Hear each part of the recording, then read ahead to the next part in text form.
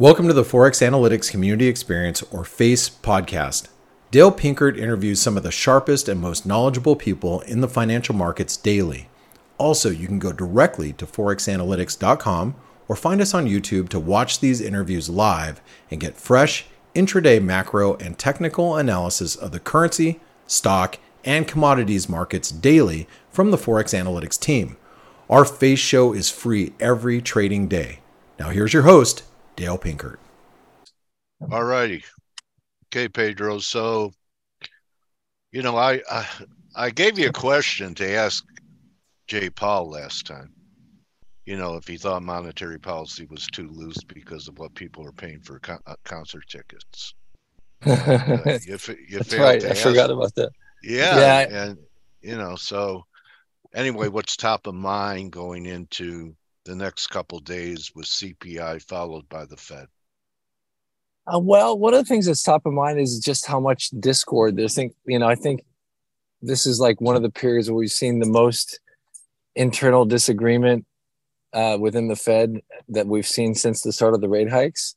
Okay. I think Jay Powell has been good about building consensus so far. And in part, that was because once the realization set in throughout the Fed system that they were behind the curve, it was easy to get people on board to catch up, and getting people to align behind 50 or 75 wasn't particularly difficult. But now that we're getting to a point where there's actual, I feel like there's true discord within the system as to whether they should keep going or whether they should wait and see. And that depends in part on what your view is on long and variable lags and how much credit tightening we might get. And so, I'm not saying there's going to be a dissent at this particular meeting, but we're getting closer to the point where people are actually actively disagreeing within the system. And that's going to make for some exciting times, I guess. Okay. And the CPI, having the CPI on the day of the meeting just adds to that mix, right? They kind of in another kind of communications, maybe not a blunder, but it's not particularly clear when you commit to a pause and you say you're data dependent, but you're not waiting for the data to actually speak for itself. And then the data has kind of gone in the other direction. I mean, it's been mixed enough that they could argue for a pause, but it's hard to say jobs, wasn't strong and the PCE wasn't strong. And so if CPI does come in strong, it's going to, again, lead to market doubts about what the Fed is likely to do. Although I think the preponderance is for them to pause and then move again in July. But I don't think hike. Yeah, skip and hike. Which is exactly what Powell at the beginning of his campaign said he did not want to make the mistakes of the 70s and repeat them. Absolutely. The start-stop monetary policy. Yeah, exactly. Right. So we're on the cusp of something else Jay Powell said that he's, not going to follow through on. And if you look at the behavior of other major central banks, they've had to do the exact same thing, right? The RBA, the Bank of Canada, they've all had to resume hikes after a pause because inflation is sticky. And that's another reason to kind of believe the hawks when they say and think that inflation is not just going to go away in the second half of the year. Is, the trend seems to be fairly global, just regardless of the internal dynamics of particular economies. And it's all very labor driven as well. This sort of post-COVID tightness in the labor market that's befuddling everyone. We have labor shortages from Italy to Canada to the United States. So do you think our banking problems are over? Everyone's acting like it is. I definitely don't. I think it's kind of a slow burning problem, and the Fed threw massive amounts of money and liquidity at it, and so it's kind of like it's hard to say that it wasn't just a palliative and that it's really actually over, because the banks still have those enormous underwater treasury positions. They're just simply able to not kind of market them to market at the moment. And so I don't think we're out of the woods on that front. I also don't think that we know what other financial instability issues might rear their heads later in the year, because if you do believe in the lags, even if you think the lags are fairly short, chances are that you haven't felt the full impact of the hikes, considering we just hiked at the last meeting. And so there's still potential for other blowups in the financial system. And that's actually the main thing that I think could cause the Fed to pivot. When people when markets price in, I mean, Yeah. I know that they've priced out some of those cuts at the end of the year, but when markets price those in, a lot of it is based on the expectation that the Fed is going to flinch at the very first sign of economic weakness, meaning like the first spike you see in unemployment, the Fed's just going to cave and start turning around. But I think it's, yeah. Go ahead. The market acted that way after the claims last week. That's right. That's right. Yeah. It's true. And so, but I think that it's actually going to take a financial event for the Fed to be more responsive and to actually consider reversing course. Is there any truth that everyone's looking at the commercial banking system, but most of the credit is being supplied by the shadow banking system, that over 50% of credit and loans comes from there, and they're less regulated, I believe? Yeah, they're less regulated and a lot more opaque. So they're like, regulators have a ton less visibility into what is actually happening there. The irony is that we came into this tightening cycle with everyone warning that the major financial risks were outside of the traditional banking system. But then, then you get the first major blow up is right under the Fed's nose, like in the sector where they do have great visibility and should have been able to predict and potentially stop it, or at least kind of give more stern warnings. And they were remarkably kind of honest in that post SVB report about admitting to regulatory failures and the kind of general lackadaisical attitude toward regulation. But now, again, there's no reason to think that just because the problem started at the regional banks that they won't spread to other areas, whether it be money market funds or hedge funds. I mean, money market funds have benefited in the short term from this outflow from the commercial banks because they're just offering higher returns. What kind of paper are they buying? Right? That's the thing. Risk? Yeah, exactly. So they expose themselves to some of the similar risks. And what about Europe? They actually the bonds they own, notes they own, whatever bonds they own, had negative rates. So don't they actually have to service a losing trade? Yes, it costs absolutely. them money to carry a losing trade that they won't mark to market, but they have to service it. Absolutely. So I'm wondering why we're not hearing about stress in the European banking system as much as we're hearing about it here. That's a good point. It might be, the ECB started hiking later, right? So it could be part of those lagged effects that we were talking about. So here's the regional bank chart, Pedro, and to me it looks incomplete. I know we've had a recovery here. That normally things come in threes, and we have two. I think there's another break there, and then you know what?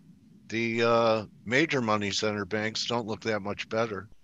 They took it on the chin. S&Ps are making new highs. NASDAQ's blown off, and this to me looks like a bearish consolidation. Sure, it could go to 34, but I don't think we're going to 37, and almost looks like it could break down again. So to me, it feels like we're whistling past the graveyard with a major banking crisis. Might even be similar to what we had in the 30s.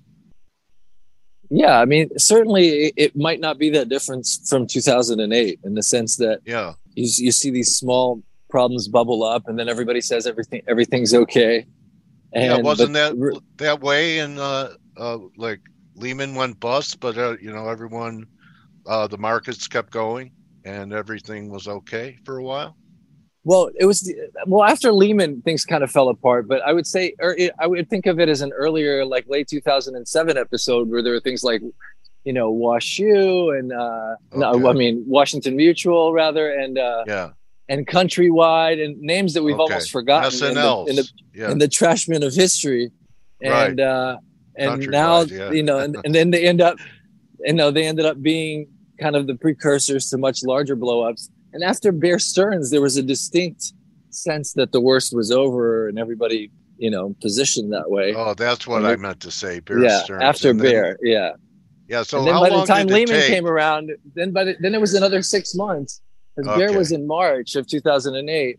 By the time Lehman came around, then you had Fannie Freddie kind of blowing up at the same time, and that's when it got really serious, and the job losses started to enter the hundreds of thousands. And again, we talk about this. Took a long time, a lag. We talk about this de facto guarantee of uninsured deposits that kind of emerged after SVB, just by the actions of the regulators. And it actually, if you look back, the thing that I remember putting a floor on the market in March 2009 was actually when the FDIC came out and guaranteed the bonds of the major financial institutions. And I kept joking that if I could issue, FDIC backed Da Costa bonds, I would be instantly rich, right? Any of us would. So once you have the backing of the taxpayer, you're pretty much golden. But, one would hope that's not what it's going to take, but it's hard to see how we don't get there given the speed of the rate shock that we've had, right? Yeah. And so so the Fed has a lot to think about. And don't you think the Fed knew what these banks had on their books before he went on his tightening campaign? Didn't it he knew there'd be problems with them? They certainly should have. I mean, that we don't know how much, because it's not the kind of thing that they can admit publicly, but, maybe they hope for kind of small breakages that would be credit restraining, but nothing kind of as severe as what we might get. But yeah, the Fed would see if, wanting to launch a CBDC would rather have, 5 buddy banks, the partners he already has, the Fed already has. And they really become the bank because the CBDC doesn't come from the Treasury, it comes from the Fed. But I'm not actually sure that the Fed is that keen on the CBDC. I'm not so sure that the Fed is particularly keen on CBDCs. Certainly not as much as some other global central banks. They're like kind of lagging behind on that front. So I'm not sure. And I think that's in part because the large banks are also not particularly keen on it because they see it as profits, cut through a lot of exactly. And considering how much influence those banks have on the Fed system, both direct and indirect, and through their presence on the regional boards of the Feds, I don't know that they actually want that to happen. And that's why the Fed is not like a leading voice on CBDCs, whereas the ECB and China are a lot further ahead on that front. So, but if you recall, the day of the last press conference, Chair Powell said something like, he basically, he described for the JP Morgan acquisition of First Republic in quite favorable terms, and kind of suggested that they'd put a line under the sand of the worst of the crisis. And then that night, like PacWest just tanked, and it appeared that things were not bad. So and Janet Yellen's been talking a lot lately. She sees that there will be more consolidation in the banking industry, which isn't that really code for failures? It kind of is at this point, right? It just means that it means acquisitions. It also means that they have to loosen their own kind of rules. They've been kind of against additional mergers and concentrations of deposits, but that stuff is only getting worse, which again raises the potential for future trouble down the line. One of the big issues the Fed's going to have on the macro front is that even if headline inflation starts to come down, which it looks like it's going to, given what's happening in energy, right? Core just looks stuck, right? It looks stuck at 4.5, the upper fours, and that's a real problem for the Fed. Because the Fed does look at core inflation as a better predictor of future inflation than headline, and that's going to make a lot of the Fed uncomfortable. Now I would say there's like a minority within the committee that looks at the skip thing as kind of like a way to buy them time for inflation to fall enough for them to really just pause. They don't actually want to hike further, so they say skip, but they really want to pause. But I think that's a minority. I think the rest actually do think that there's going to be a need for further hikes. Looking at the 10-year, Pedro, if we start closing over 390, yields are going to new highs. Yeah. 360 has been a big level. If you look to the left, see 360, 360, big pivot. We Yeah. broke out, went to targets. Here we are at 360. This formation implies a decline in yields, especially Yeah. if we break down. We could be under 3%. What do you think could cause that? Could it be risk off or another banking problem? What could drive it? Do you think the inflation numbers are enough to take yields from 370 like to 280? I think yes. I think if there were the impression that the Fed has a lot more work to do, right? Um, Well, then no, these then are yields dropping. If we drop oh, from I see what you're saying. yeah, I'm looking. 370 to 280, the only thing I could think of would be some type of Yes, risk off then event. yes, a risk off event that does the opposite of what I just said. Rather that like Okay, leads people to believe that the Fed is actually going to have to reverse course. Yes.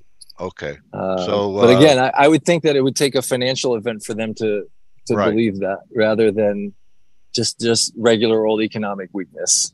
Okay. What are you looking forward to asking them?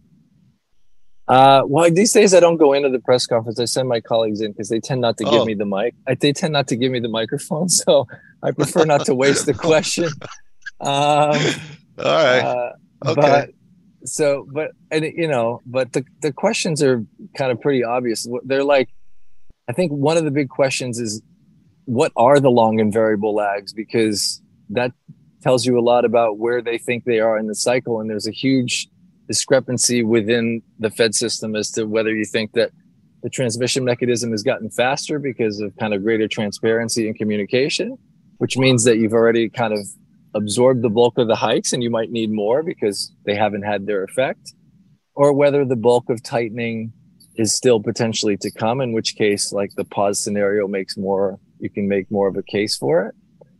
Okay. Another thing is just kind of narrowing down their reaction function. I think there's a lack of understanding in the markets. That's the reason for it is that the Fed itself isn't very clear about this messaging. Like, what are they actually reacting to?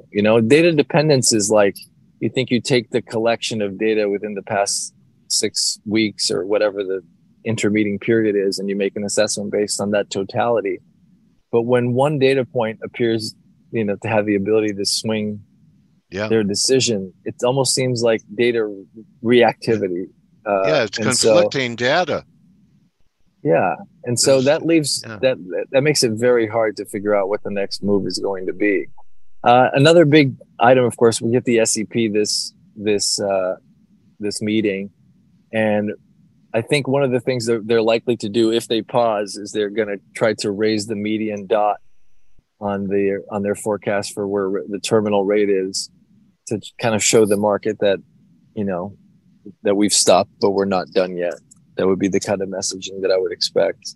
What did they do? They just put white out on the other dots and then color in another one, Pedro? How does that work? They just draw a rainbow around the top. Pot of gold at the end. Yeah. Exactly. Well, no, I think it works. They claim that it's all like individual policymakers not talking to each other and in a vacuum, and then you just end up with a median. But it's kind of clear that the chair kind of he doesn't massage the dots himself, but I'm sure in his calls in his sort of pre-meeting calls with all the regional bank presidents and his fellow board governors, they kind of discuss where their dots are going to be, and there's some kind of pre-gaming as to where they expect the median to end up. And so they would do that by lifting the median from its current like 5.1 level to 5.4 or something a little bit higher to reflect a little bit more hiking, at least another 25 basis points. Do you have a dollar view or what you're looking for movements? I know we have the BOJ later in the week, but just a dollar. I still feel that the market is still overly bearish a dollar. This rally wasn't embraced. Most even bulls said, it'd be a big deal for us to get back to 105. Euro has really had a hard time recovering off this initial decline from 110.5. Do you have any views on? I really don't, to be honest. I really All right. don't. I don't blame you. I don't pay enough attention to, to the everyday Okay. movements to have a good opinion. Okay. Because, the dollar is, kind of the fulcrum where everything revolves. So just talking about the Fed and wrapping it, what do you expect from the presser afterwards? Do you think that Powell's going to be able to, satisfy people, or is it going to be, another cloudy message? I think it's going to be cloudy. I think one of the issues with what we've seen in the last 6 months from his chairmanship is a lot of confusion as to what he's actually paying attention to. It seems like he brings up different things at different times and then they kind of fade away. At one point, JOLTS was the big thing to watch, right? But if you were going by that, then the recent rebound in JOLTS would be a case for continued hawkishness. Yeah. And he focused on ECI at one point, and wage growth is still fairly robust, but that kind of faded away. And then we changed to super core. So I think he's, and they've said there's not much movement in super core, which again would suggest that they should be hiking.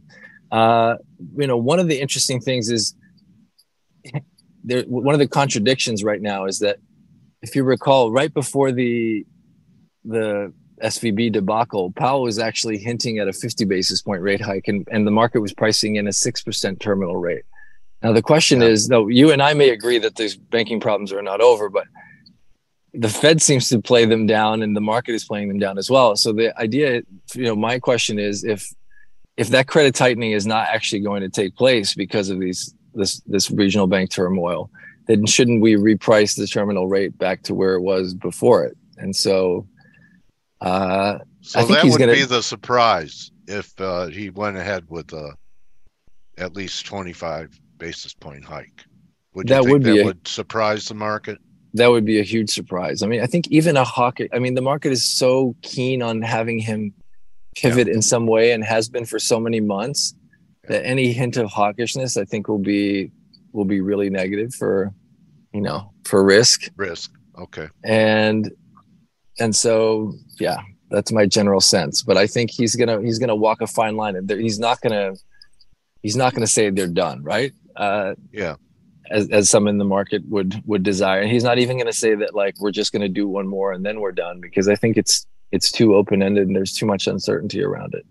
Yes, great discussion once again, Pedro. Thank you so much for giving us some things to think about before we click our mouse over the next couple days. And best way for people to follow you, Pedro, Twitter and at MNI. Go ahead. Absolutely. I'm on Twitter at PDacosta, PDACOSTA, and you can check out the website at marketnews.com.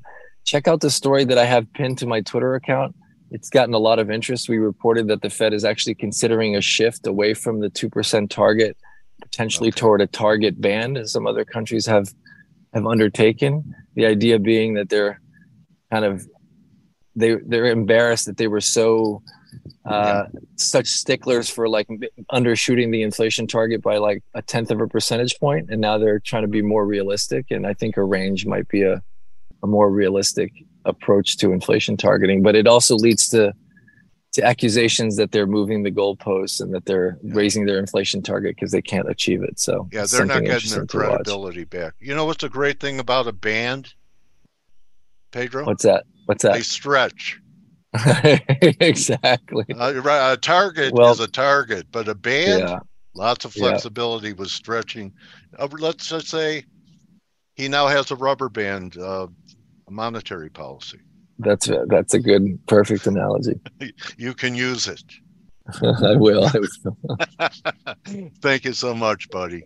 Really. Thank you so much. Thanks for having me, Dale. Yeah, great catching up with you, Pedro. You Pedro too. DaCosta, everybody. Follow him at P DaCosta on Twitter and go to MNI and read their stuff, and it's going to edify you. And check out my podcast. It's called Fed Speak, and it's available wherever you get your podcasts. Yeah, is it what, Spotify and all those? Spotify, Google, and Apple mostly. Yeah. Okay, Pedro. Thank Keep you up so the much. great work, man. You're a watchman for us. Thank you very much. All right, Pedro. So that's a wrap, everyone. You could join the team in 20 minutes on the Morning Edge. Don't just count your pips, count your blessings. See everyone tomorrow.